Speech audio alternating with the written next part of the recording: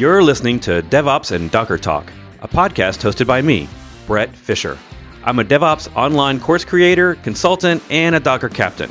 This podcast contains clips from my weekly YouTube live show, where I host a real-time Ask Me Anything style chat with guests and anyone who shows up on YouTube chat, many of whom are students of my Docker courses.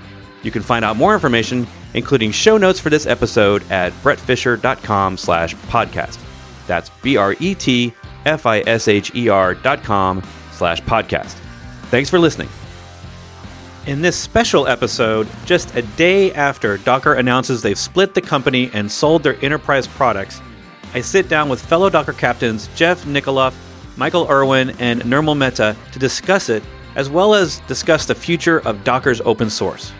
As a reminder, this podcast is listener-supported by those of you that buy my courses. If you're already one of the 120,000 students, I thank you so much for your support. It means a lot. We're launching a whole new Kubernetes mastery course soon, and you can get course coupons, join my 20,000 user Slack community, and sign up for my newsletter at brettfisher.com. Now on with the show. All right, welcome to the show, a special day here on my channel. Since Docker's in the name of it, I figure we've got to talk about the latest Docker news. That's going to be all we cover today. So if you're here thinking you're going to get help with your Docker run commands, probably not the day to hang out and ask in Q&A. We've got a ton of information to talk about, multiple press releases, and I pulled all the strings, got a bunch of friends in the room. So let's just get straight to it, because I'm sure you want to talk about the headlines. So we'll go around the room. Everybody, starting with Jeff, just introduce yourself and tell us where you're from and why you're here. My name is Jeff Nikoloff. I've been blogging and writing and using Docker since mid-2013. I spent time at Amazon. I was at Amazon when I discovered Docker. I'm here today because it's still a really important project to me every day. And I like participating in the scuttlebutt as much as the next person. Nice. Scuttlebutt, I like it. Sailor terms. Mike. All right, I'm Michael Irwin. I'm a, frequent flyer here on the show, so glad to be back as well. For those of you who don't know me, I'm at Virginia Tech. I'm an applications architect and a little bit developer as well. Been playing with Docker for about 4 years now, and been playing with a Docker app and a lot of the kind of cutting edge stuff and figuring out how we can better our development workflows and process and that kind of stuff, which makes me excited for the announcement, but won't jump into it too much yet. But happy to be here. All right, and Nirmal's last. All right, not least, right? Not least, I'm least. You're last. I'm Nirmal Mehta. I'm a chief technologist at Booz Allen Hamilton. I'm in very sunny Durham, North Carolina. And I've been a user of Docker's technology from a very early stage, and just love interacting with the community. And I've been on your show a couple times now, Brett, and this is going to be an interesting one for sure. Yes, and in case you didn't, so all three of these gentlemen have been on the show before. You can look through the archives and just search their names or their Twitter handles. You'll probably find it. And the way I this is arriving at a perfect intersection, and I didn't get the chance to put the Docker logo in the middle, but I wanted to put, like, between the quad of us, I wanted to have some sort of logo, because we all have a different relationship a little bit to Docker. We're all captains, but we come from different backgrounds. I tend to come from like the solo DevOps or the small team DevOps. I mean, I'm just going to speak for everyone else. I feel like Jeff is coming from the cloud focus, having that AWS background and dealing with cloud-focused projects. Mike's coming from the EDU background, working in university, and Nirmal's working on like the big biz background, working with the big consulting companies. So I feel like between the four of us, we probably have at least 4 opinions on these things. So it's gonna be fun. Yeah. So let's go with what we know, and of course, everybody, throw your questions in the chat about all the news topics. We'll get to them eventually.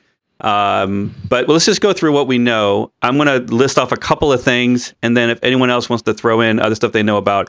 So what we know from the press releases, there's one on both Docker's website that I'll just throw up here real quick. Docker's website has a press release.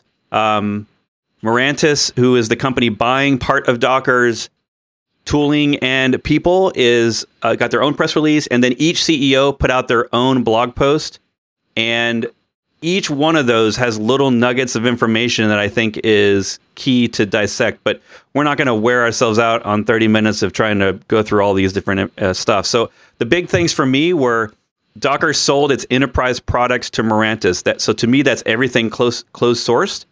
And essentially what's left is all the people focused on developer open source tooling.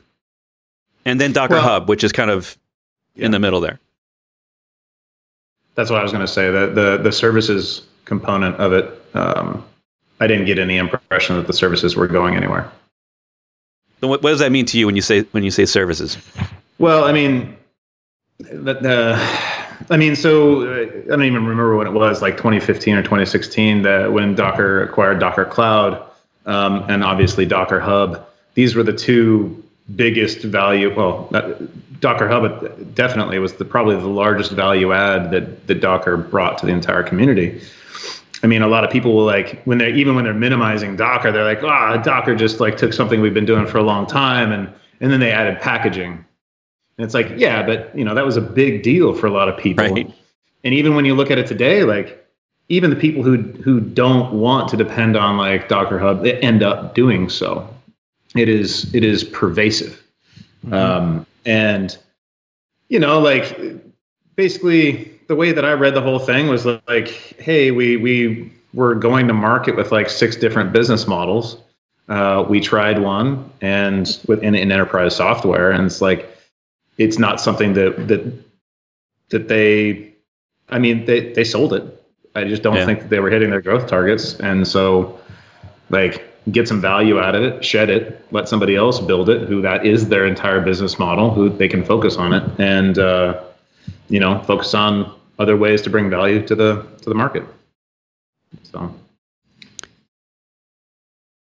anyone else? I don't know. No, that's good. That's good. I tend to agree with that sentiment. It's a little the kind of concern there is, they've spent a lot of energy on the enterprise products as the primary business model, and for the part of Docker that's not going to Mirantis, I wonder if that's going to affect their future business models and what we're going to expect, or what we're going to see out of their new refocused on developer tooling, whatever that means right now. Right. Yeah. So if we talk about, and if we try to take this thing and break it up into topics, to me, the first topic that we can just get out of the way, because I think a lot of us want to talk about the future of Docker and where's this going and what's that mean, developer tooling, and taking ourselves back 5 years to remember the original pre-cluster orchestration Docker, when that was not the focus. But so if we take the deal and what we know about Mirantis being they were I guess, because I had not heard of them before yesterday, and they were largely in the not OpenShift, but OpenStack. OpenStack, yeah, they were originally OpenStack. I guess they moved to OpenShift, and so now they're trying to be the Kubernetes company, like a lot of these other companies, and this to me, it essentially doubles their employees and triples their customers. So we assume that there was something in the back, something behind these companies, that they traded stock or, private stock or money, or someone went and got VC money. Who knows how that all worked out? That's not public. They're not sharing that. And of course, we don't get any access to that. We're just engineers. So what we know is that I'm going to guess there was around 450 employees at Docker, and it seems like 300 of those are going to be leaving and become Mirantis employees. So if you're an enterprise customer, they have an FAQ that really talks through it. And basically the answers are, you're going to be working with the same people. It's the same product. It's the same people, just a different paycheck. And eventually we're hearing from the Mirantis press release that they'll be merging their stuff together to create one cohesive strategy around multiple products, which is kind of, to me, like what VMware did with, Pivotal had their Kubernetes and VMware had their Kubernetes, and it sounds like they're trying to bring that stuff together, at least. Everybody's buying everybody in the Kubernetes space right now. So I guess this is just another one of those things. It's an era of consolidation for sure. Yeah. What's kind of disappointing on that side is that Kubernetes shouldn't be the only, like, there's still space for innovation in the orchestration space, I think. Wait, what? That is that is like one of the most political statements I've heard. You're going to go start kissing babies soon. Heresy. Yeah. But I mean, there's a lot of pain with Kubernetes, right? Yeah. Correct. Right, and I think, my feeling like the market right now is all about trying to figure out how to reduce that pain, whatever people's perception of the pain is, without reinventing the wheel. Right, I think like K3S is probably the closest to trying to reinvent, but they're not touching the app workflow; they're just touching the infrastructure. Right. Right. Yeah. Yeah. I mean, it's a consolidation play. Like, I mean, when your business model is around like enterprise sales, like you have with your VMwares and your Pivotals and all that kind of stuff, like really the only way to actually grow is to absorb the other businesses. Right. I mean, we see that with the IBMs and the Red Hats, like that you're not going to suddenly discover a different set of the global 10,000. Like that's right. just, you're not going to like, that's just not real. And moving down the market into larger markets, but smaller dollar figures, then it's just a totally different business. Yeah. And so like, but that sector is already so well covered by managed cloud products that, what's the value add? How are you going to justify the additional cost? So I think it's, like overall, I think strategically for both companies, it makes a lot of sense. I hadn't heard of the company that acquired them, either, but clearly they've got a solid, I'm just not in that market. So why would I have? Right. Yeah. And so, they went out and I think they made a really smart purchase. Like there are a lot of Docker Enterprise customers, and like they built their sales org built a real customer base. And at the end of the day, it was not. I just don't think it's gonna like that business model was, and it feels like they agree like that business model is not one that Docker's investors need to justify their growth ambition. Yeah. So, I mean, it's interesting that their PR says the press release from Mirantis says 1/3. So, we don't know numbers from all the different companies in the Kubernetes space about what customers they're getting necessarily. Like everybody will put a couple of key big ones, but we don't really know information like what they put in there. 1/3 of the Fortune 100 and 1/5 of Global 500 use Docker Enterprise. So that's a pretty big number to me, considering that they're competing with the likes of VMware and Red Hat, and those companies make billions of dollars a year. Yeah, but they're not actually competing. Not until recently were they actually competing, because VMware was an infrastructure play, not an orchestration play. Yeah, it wasn't that long ago. I mean, coming from a background of supporting large organizations, most large organizations and companies use everything. And some, like, there's a difference between saying that the Fortune 150 companies have Docker EE and saying that 80% of their business of 150 Fortune 500 companies are running on Docker EE, right? Like those are two separate things. So it could be someone running Docker EE in a lab somewhere, or it could be supporting their core business. It's very hard to tell these days, and everyone's goal is to muddy the waters to make sure that no one really realizes that the customer base is probably a lot smaller than everyone wants to admit. With respect to moving to the cloud and moving to these new types of distributed application architectures, to be frank. Yeah, I thought that the price was really interesting, though. What was it, like 30? What was it? They got a cash injection of something like 33 million or something like that. 35, yeah, 35. 35. You can infer all sorts of interesting things from that price. To me, it's like a reboot. Like this is the cash infusion to restart Docker as a back again to the OG, developer tooling company. I would hope so. I think we're all hoping that. It's the rebirthday. So. I mean, I'm not one of those business people that reads into the numbers and studies Crunchbase and all that stuff, but I was just feeling like that number meant that money was going to Docker to fund the company while it comes up with some new revenue streams, and then whatever deal was done in the background was for the investors of the original company or something. But we have no evidence of that. But obviously that stuff didn't move to a new company for free. So one might think, okay, well, why does Docker need more cash if they just sold a whole bunch of their stuff? And I don't know. I'm guessing, but you can wonder what 35. Yeah, more cash is better.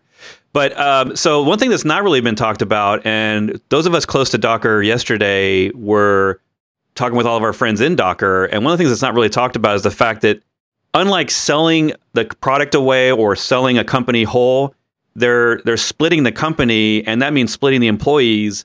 And it's like Jenny told me, they're breaking up a family, and that has got to be a hard part for 450 people today, dealing with the fact that the people they worked around every day may not be working with them anymore. Yeah, and I hope they don't lose. We know going through that, you're going to lose a lot of momentum. You're going to lose a lot of energy, a lot of good faith in terms of goodwill, I guess you could say.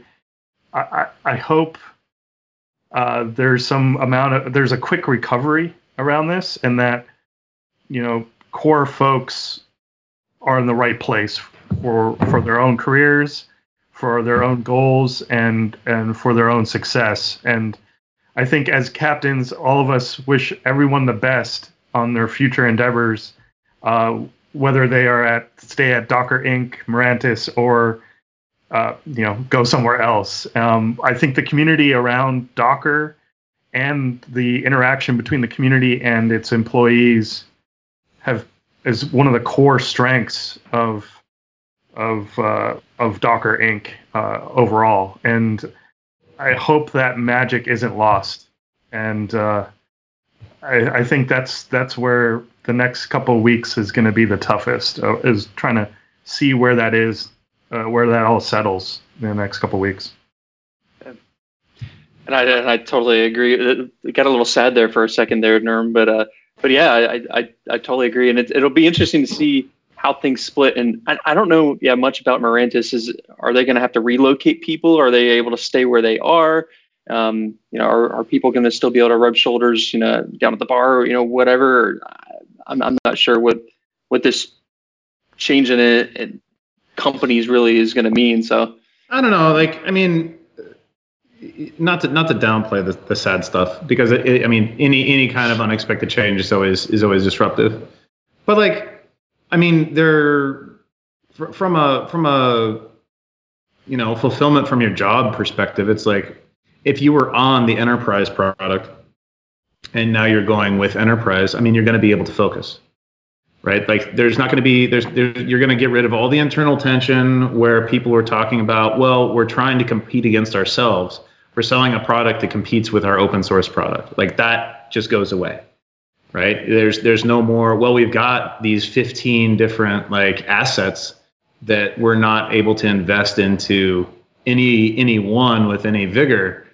Right? And so I think that there's going to be, and it's not like anybody's going away. You might move to a different building, right? But at the end of the day, the products are intrinsically linked. If you had interactions with a person who is fulfilling a role, you still have a dependency on that team, right? And so it's a small community anyway. And realistically, over the last 3 years, I feel like there's been so much rotating personnel there kind of anyway, where a lot of the early people that I developed relationships are gone. There's only really a handful of people that I have any kind of real relationship with still at Docker. And so like it's good. Now I feel like I've got really good relationships with people that are at Microsoft, who are at GitHub, who are at Google, who are still at Docker, who are at like a lot of other little companies.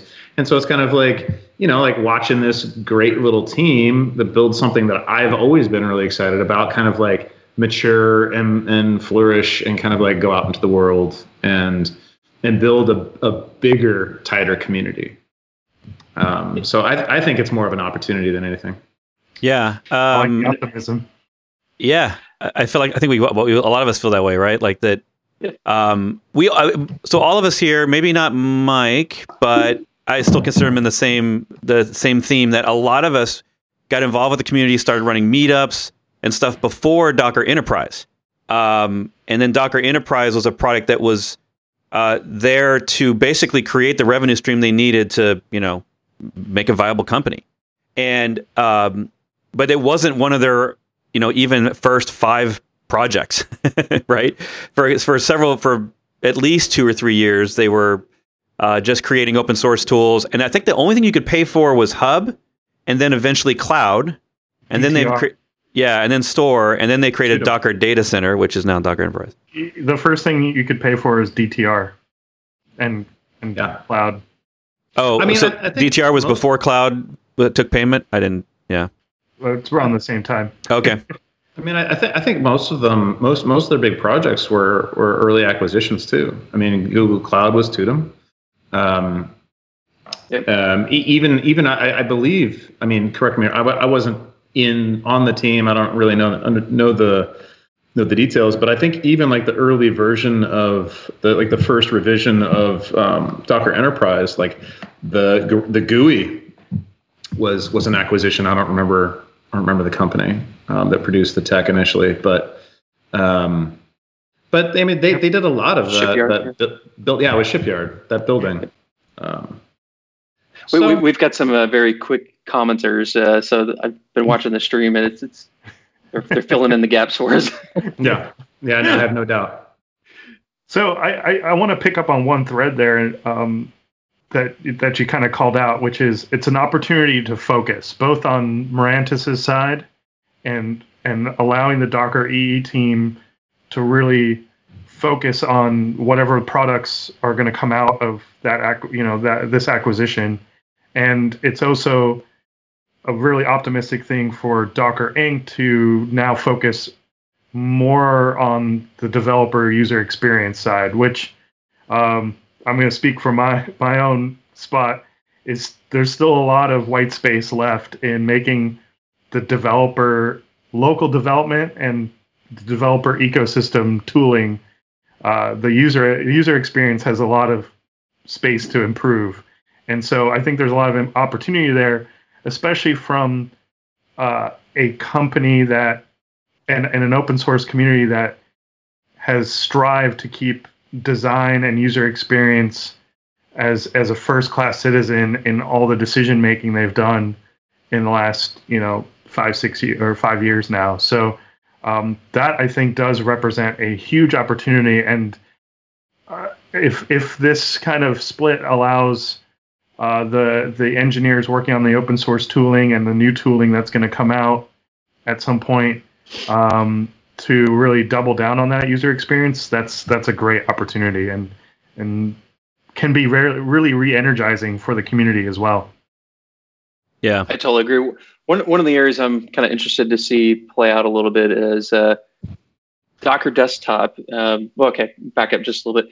I've been noticing over the last even just 2 years that I teach a lot of 101s and getting started with Docker, and the audience has shifted dramatically over that time period, where it's not so much of a, hey, I want to spend time in the CLI and understand the nuts and bolts and how everything's working, to how do I use this? And we started seeing Docker start to recognize it as well. And so the Docker Desktop Enterprise Edition had the project templates and kind of GUI and application designer and all this kind of stuff that made it a lot more approachable to many audiences.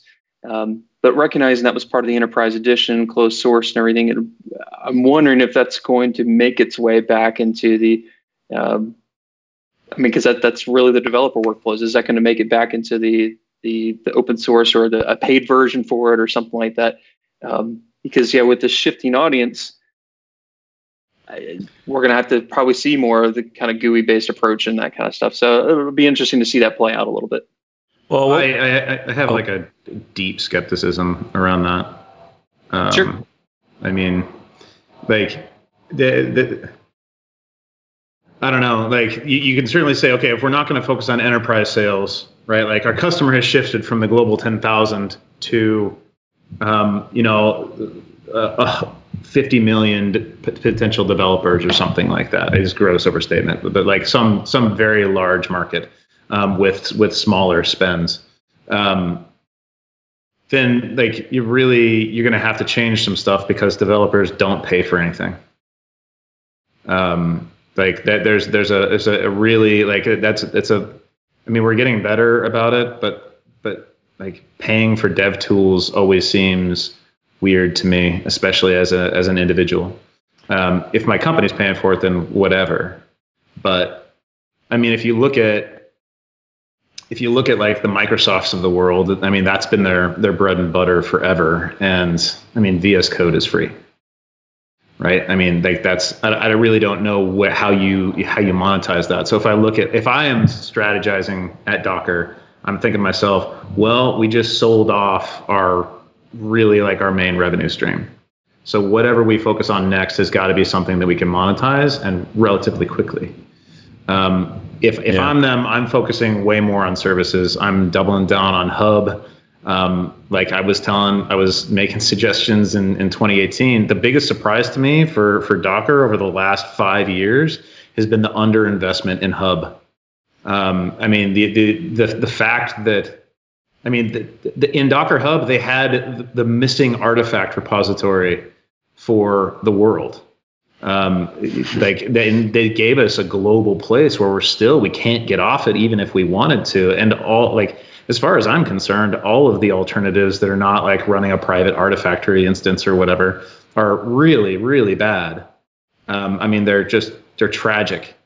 And so like, I mean, I was even talking at the end of last year with some VP or something like that at Docker. I was like, look, GitHub just announced GitHub Actions. If you want to bring dev tools, bring CI automation with real artifact repositories, with real artifact management. Don't give us this, like, GitHub is great. They're close to the source, but like, give me automation. The best thing you ever did for me was give me auto builds in Docker Hub. And like, why did that stop? You can monetize that all day. It's a value add service. You can basically just you're reselling infrastructure that you're sourcing out of AWS anyway. And it like focusing on that would bring you closer to customer, which are they're running service software anyway. So it's like if you understand it better, you'll be able to sell it to them better by being one. Yeah. Well, so what we do know on that topic, I'm just going to quote Docker. Docker is ushering in a new era with a return to our roots by focusing on advanced developer workflows when building, sharing, and running modern applications. Moving forward, we'll expand on Docker Desktop and Docker Hub's roles in the developer workflow for modern apps. Specifically, we are investing in expanding our cloud services to enable developers to quickly discover technologies for use when building applications, to easily share these apps with teammates and the community, and to run frictionlessly on any Kubernetes endpoint, whether locally or in the cloud. So they've mentioned Docker Desktop, Docker Hub, and running on Kubernetes. Which I just get super concerned because it sounds like public service catalog or something like that. It's just like So I don't know. Other things we do know that we haven't mentioned, so I'm just going to run down this list real quick that I made. What we do know is Scott Johnston, who has been with Docker for over 5 years, he's now the new CEO. So this is the third CEO in a year, but I feel like, I mean, my personal opinion, from an outsider who doesn't work in the company, he's a great choice. We've all met him and worked with him at DockerCon and talked with him at DockerCon, so I hear nothing but good things about him. They got $35 million to go back to work on these tools, and they specifically call out Hub and Desktop. And then other information we've learned since then is anything open source is a part of Docker Inc. and not going to Mirantis. So that means SwarmKit, Docker CLI, Docker Engine, all those things are staying with Docker.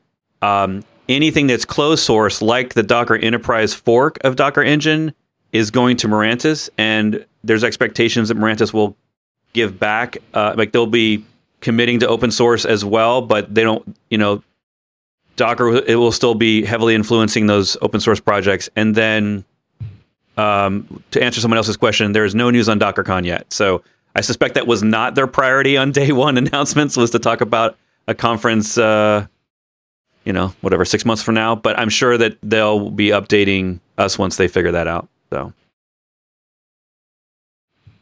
but yeah, Docker Hub, I'm excited because I think that I agree with you, Jeff. Like a lot of people, we wanted Hub to be more awesome. Cloud started to become pretty cool. And I had customers and consulting clients that were really small shops that really only had like one part-time DevOps person using Docker Cloud when they, gave us a 2-month announcement that they were shutting it down, a 2-month notice that they were shutting it down. And that was a real shame because it could have been the easy button. And I thought that's where we were going, was essentially originally, if anyone doesn't remember, Heroku, originally Docker was a company that was competing with Heroku for easy button app deployments, and they were making containers instead of build packs, which is kind of Heroku's way of doing things. And I feel like this is our chance to get back to that.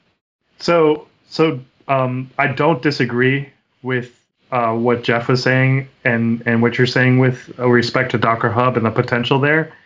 Coming from representing a lot of enterprise customers, none of those decisions that they made surprises me, because those were all decisions that were way more focused at enterprise companies that do pay for development tools. They don't want to use a public cloud SaaS service for Docker Hub. They want it on premise. They don't want anyone else touching their images. They want 17 steps for approving deployments and don't want the easy button, really. They want security tooling and all that other stuff. So that doesn't surprise me in terms of the direction in the last 3 years from where Docker was aiming. But with respect to the split, it does make sense that, or it might be an opportunity for them to not aim at enterprises anymore.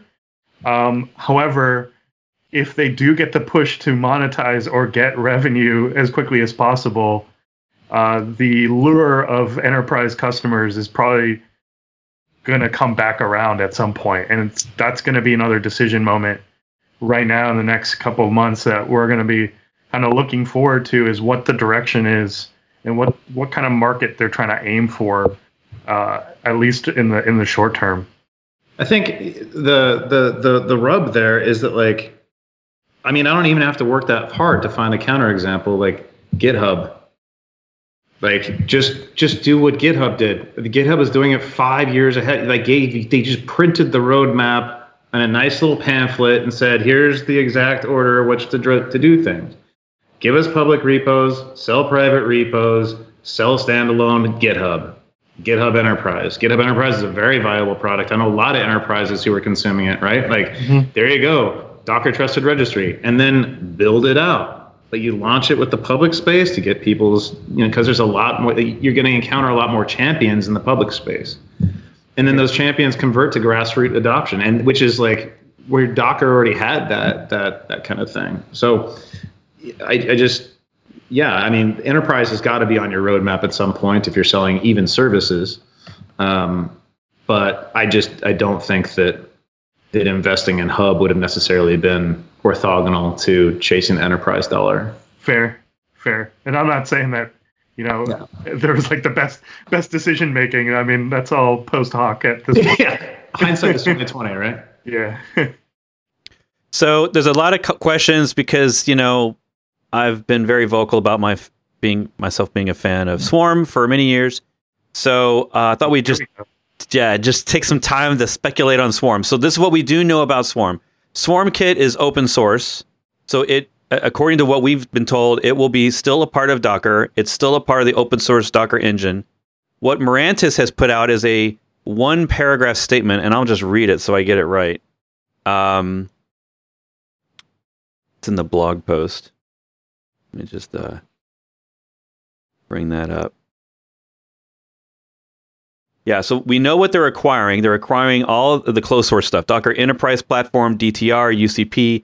When they say Docker CLI, I think they probably should have said Docker Enterprise CLI, because the Enterprise CLI now has custom features and custom add-ons, plugins. And then, what about Docker Swarm? The primary orchestrator going forward is Kubernetes. Mirantis is committed to providing an excellent experience to all Docker Enterprise Platform customers and currently expects to support Swarm for at least 2 years, depending on customer input into the roadmap. Mirantis is also evaluating options for making the transition to Kubernetes easier for Swarm users.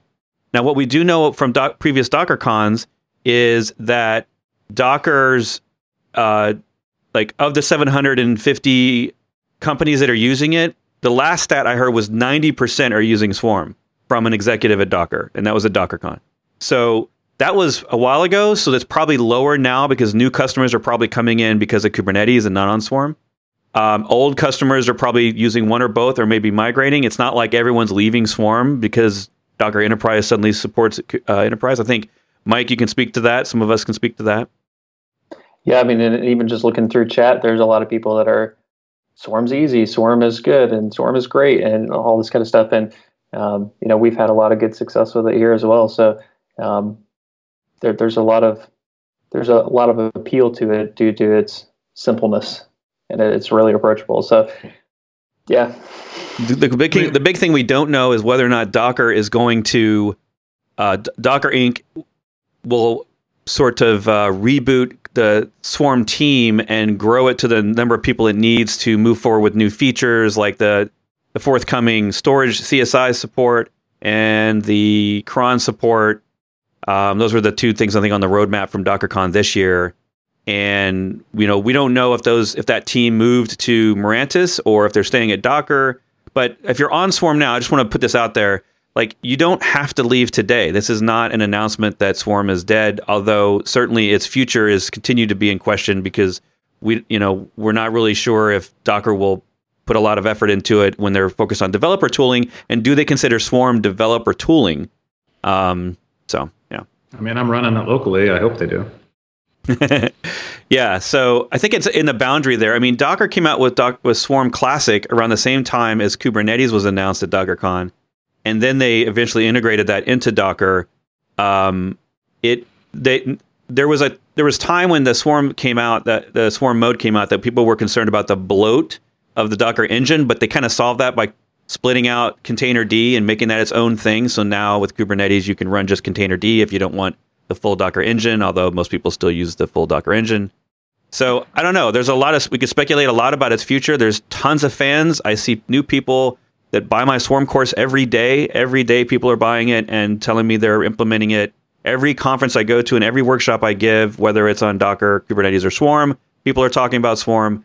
So there's definitely a following, and I still haven't seen any studies that show that the percentage usage in the marketplace is dropping. That's the one thing that I keep looking for is there's statistics that obviously show that exponential growth in Kubernetes over everything else, but I haven't yet, not that there isn't, I just haven't yet seen a report showing that, like on DigitalOcean, that there aren't more deployments of Swarm than there were last year. Because to me, that's the indicator that the community's interest has waned and they're moving away from it. And I just you're gonna have a hard time getting that stat now, though, because of all the managed Kubernetes products that are out there. So it's not like people are going to be deploying their own Kubernetes. You won't really be able to compare that apples to apples. You could certainly see whether or not it's going down, but that doesn't mean it's growing at the same rate, though, either. So I don't know. The whole thing is so weird. All I know is that when I turn on Kubernetes on my machine, my battery lasts about 15 minutes, right. and because I've got 18 freaking different processes and a fully safe distributed system on my single freaking CPU, and I raise the temperature in my lofted ceiling house by like 4 degrees. So like it is not appropriate for my laptop. Get it off. I can run Swarm all day and I have no problems. Yeah. So like if I was going to say like, yeah, if you want to invest in developer tooling, Swarm is still super important. What I would do is instead of having a compose operator for Kubernetes, I would give me like a kube YAML interpreter to launch freaking containers on my Swarm, or something. Or Docker Compose, like make Docker Compose use both YAML formats based on a flag, and that way you don't have to have that such a different YAML. That's a good point. Yeah, that's definitely a friction point for me with teams I'm working with is the YAML formats. So with respect to local development, Swarm seems pretty awesome, right? If you needed to like mock out a bunch of services locally, needed to test, local chaos engineering kind of things, or distributed application architectures, or consensus, or data flows. It seems like, Swarm could be like K1S and rebranded and then just deployed locally. K1S. I think Darren will have some words about that. Yeah, that might be a stretch. I think he might be the person with the most informed opinion on running Kubernetes locally. I mean, he said at DockerCon, "I'm trying to make Kubernetes as easy as Swarm." That was like a direct quote from his. And we talked about it on his show. He was on here last month, and we talked about that. He loves the Swarm workflow, and even over a year ago, when I was at O'Reilly, I got like 2 minutes with Kelsey Hightower, and one of the things he agreed to was that Swarm got it right when it came to the setup, the deployment of the infrastructure, like the easy button for that. But as a lot of people like to point out, they're like, well, K3S maybe is going to solve that, and I was kind of hoping for that too. But I don't see how they're going to make easier app deployments and easier YAML management, and like they're not trying to approach that, right? They're just focused on infrastructure. So, well, you can't vary the interface, otherwise it's not Kubernetes. Yeah, right. Like that's the whole rub. So it'll be interesting to watch. Go on the Rancher route, where Rio goes, and hire tools that are built on top of that, and if they can bring that same UX there as well through that. So, Rancher's always been killing it. Speaking of tweets, there's been a lot of really good tweets. I don't know if you guys follow Jeff Lindsay at all, but he had a really good, poignant tweet the other day. And I remember in 2014 when we were at the very early stages of the 2013 and 2014, where CoreOS was putting stuff out. This was pre-Swarm. This was even pre-ECS. And I mean, he put out like 3 or 4 projects that were really, really cool, and some stuff that was really promising. And he had some tweet that was, in a very Jeff Lindsay way. It was just like, I still could have built something better than Kubernetes. And it was just like a very like a little bit of a jab, but like I don't see why there isn't a reason to still do so. We need a better UX, for all the technical credit to the good folks at Google. A lot of really smart people, doing a lot of really good work to put that project together. But like engineers, the engineer designing UX is like the most popular anti-pattern around, right? Like engineers are awful at UX, and what we ended up with was like a really, really, really high education burden to get started with this thing, and a very long tail to mastery. So I would have loved to see Flynn go somewhere. I would have loved more popularization around Daku or whatever it was at the time. Like that was really interesting.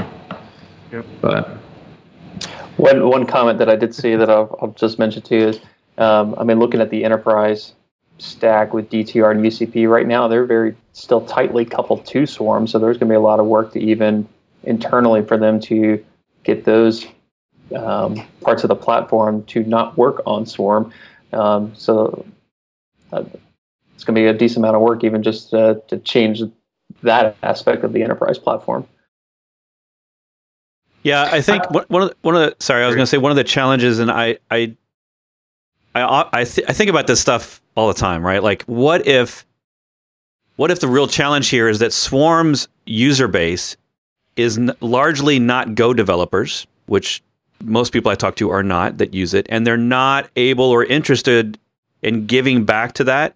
And I think one of the things for me, standing from the outside on Kubernetes that made it so popular early on was it was a lot of infrastructure developers that were working on that project and making it the feature-laden thing that it is today that allowed everyone else to build on top of it, where Swarm never was that because its target market wasn't the people. I mean, it was both easy for developers to use, but everyone I know using it are the people that can't assimilate the Kubernetes tooling in order to do a 3-server deployment, right? So I don't. It's one of those things with Swarm. It's like if it was left up to the community, right? Let's just say it was open source completely, like it is today, and there was since there's no official enterprise support and no one's paying for it, maybe it doesn't get as much love, and maybe leaning on the community more.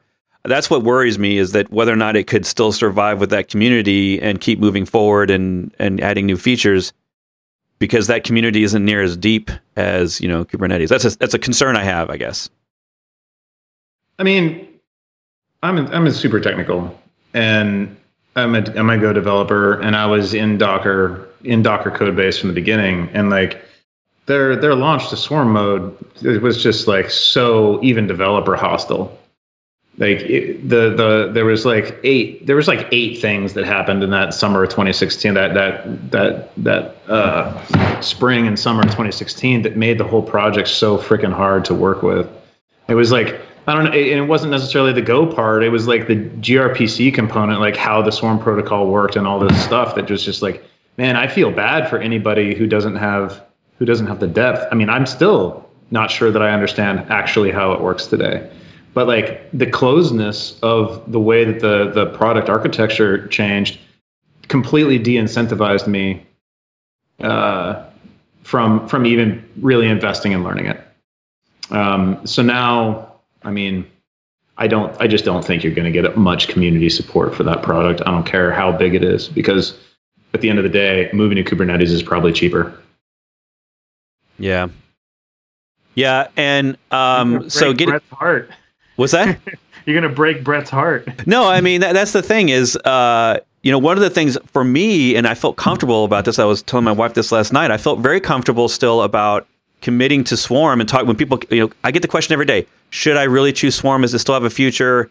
And I keep saying, look, a majority of Docker's enterprise paying customers still use it. Like they're going to support any product that's paying the bills. But now that's not the case. It is a we'll figure it out in 2020, right? Like I think Docker will, they'll come out and they'll be either making PRs, and you'll see the team either still there or growing, because I'm not really sure if the team moved or not. I'm not sure if one of the guys in chat knows that or not. But whether or not people still are able to commit to it, I think one of the things the challenging for Kubernetes or Swarm beyond just the drivers is we're seeing things like RexRay die on the vine. And because it's just probably a lack of, like, VMware is not supporting RexRay because they probably don't need to do that anymore.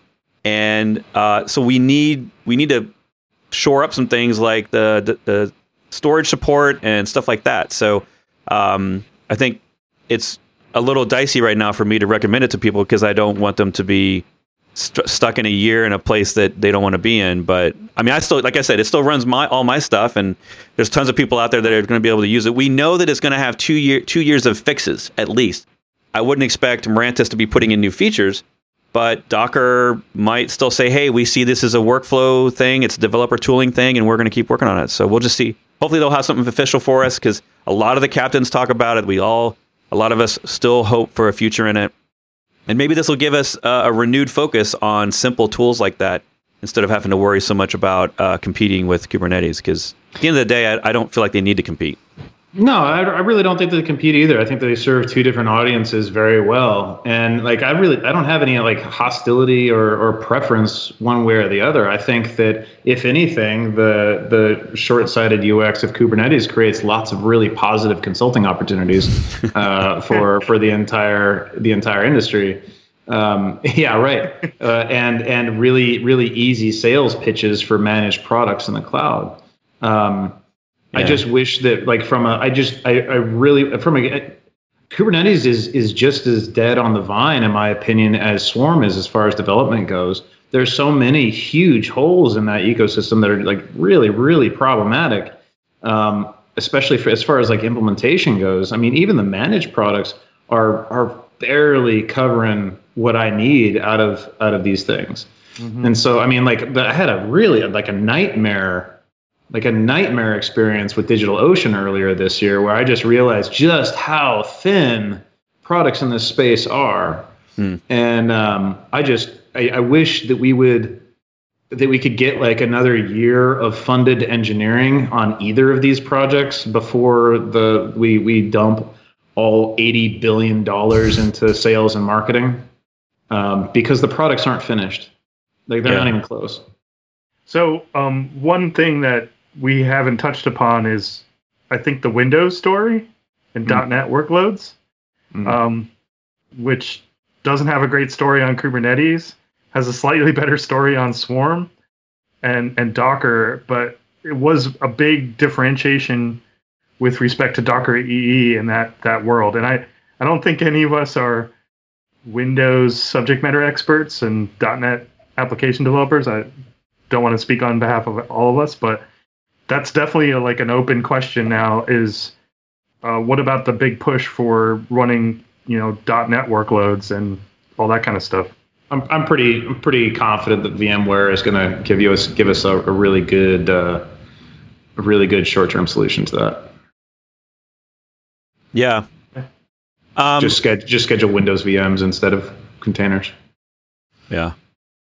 Well, and this thing's all going to go back around again, right? Like it's going to end up like with Kubernetes and all of the tooling around managing VMs and from Kubernetes, and the inception never ends. Right. So Mike has to jump off, actually. We can keep talking, but I feel like this is actually a good opportunity to wrap up, and then we talk about this again, like we bring up this whole new topic once Docker is able to share some more light on what their future plans are. Maybe they're going to hold on to that till DockerCon. We don't even know if there will be a DockerCon. Hopefully, we all want to be at DockerCon because that's where we all get to hang out. So we're really hoping for that. But I think the gist of this is that nothing has changed except everything's changed. If there's no DockerCon, can we commit to all just hanging out in San Francisco in like the May-June timeframe? Yeah. Well, we're all together. Whoops. We're all planning in Austin, right? So maybe we just go hang out at the Austin bars, listen to some good music, and talk about containers. Right. Well, thank you so much for all being on the show. Of course, we don't have all the answers, but I feel like we got through some of the big topics in chat. And I'm glad that some of the Docker staff jumped on the call and are in chat as well, because it's always interesting to see their points of view. So thanks for showing up and sharing a little bit of the stress of the last 24 hours with us. And of course, we will be back here next week, not hopefully talking about this topic as much. We'll have another guest on the show. And of course, I'm going to invite all of these gentlemen back on the show again sometime soon so we can talk about what's new at Docker, because hopefully this gets us back to new products and new tools that got us excited in the first place to jump on the Docker bandwagon. So thank you all for being here. And we'll see you next week on YouTube Live. Thanks for having us. Thank you. So thanks for listening, and I'll see you in the next episode.